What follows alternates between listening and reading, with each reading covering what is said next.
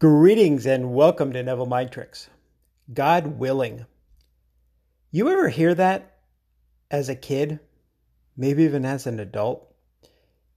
And you're like, oh wow, I hope God's on my side. God willing. Or somebody judges another for not having willpower. Say a overweight person eats an entire birthday cake for dinner versus an entire stalk of celery. Oh, they just lack the willpower. They just don't have any willpower.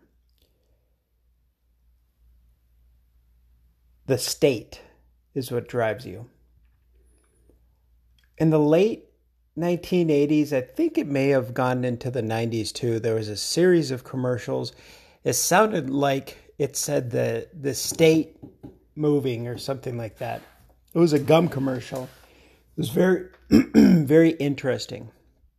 But Neville talks about a concept about how the state drives what we do. That we don't need to be willful or to use willpower. That our state determines our next move. That's what he means by do nothing. He doesn't mean hole up in your parents' basement and see how many levels of whatever video game people are playing these days and just wait for something to happen. He means that if you're in a state of, and we've all experienced this in some way, I invite you to go back and discover. And it doesn't have to be a quote-unquote negative state. It doesn't have to be a quote-unquote positive state. It's whatever state you're in. So for example, if somebody's in the state of like just very aggressive and say that it's required for, I don't know, let's say they play a sport and it's just a really aggressive sport. And then they might drive aggressively.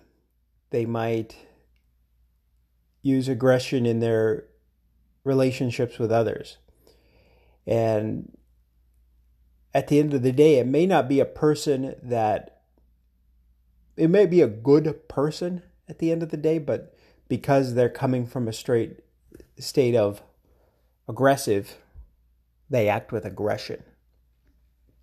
It could be the same thing with loving. Like if somebody's really loving and somebody does something that may not be what most consider favorable, they might in turn turn the other cheek or respond in a loving fashion.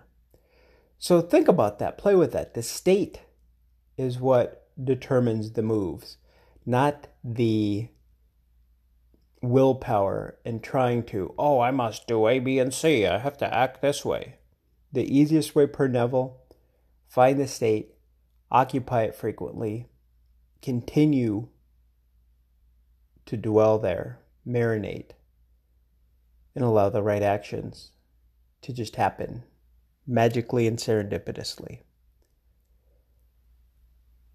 And remember to go to the end. Always go to the end. Now let us go into the silence.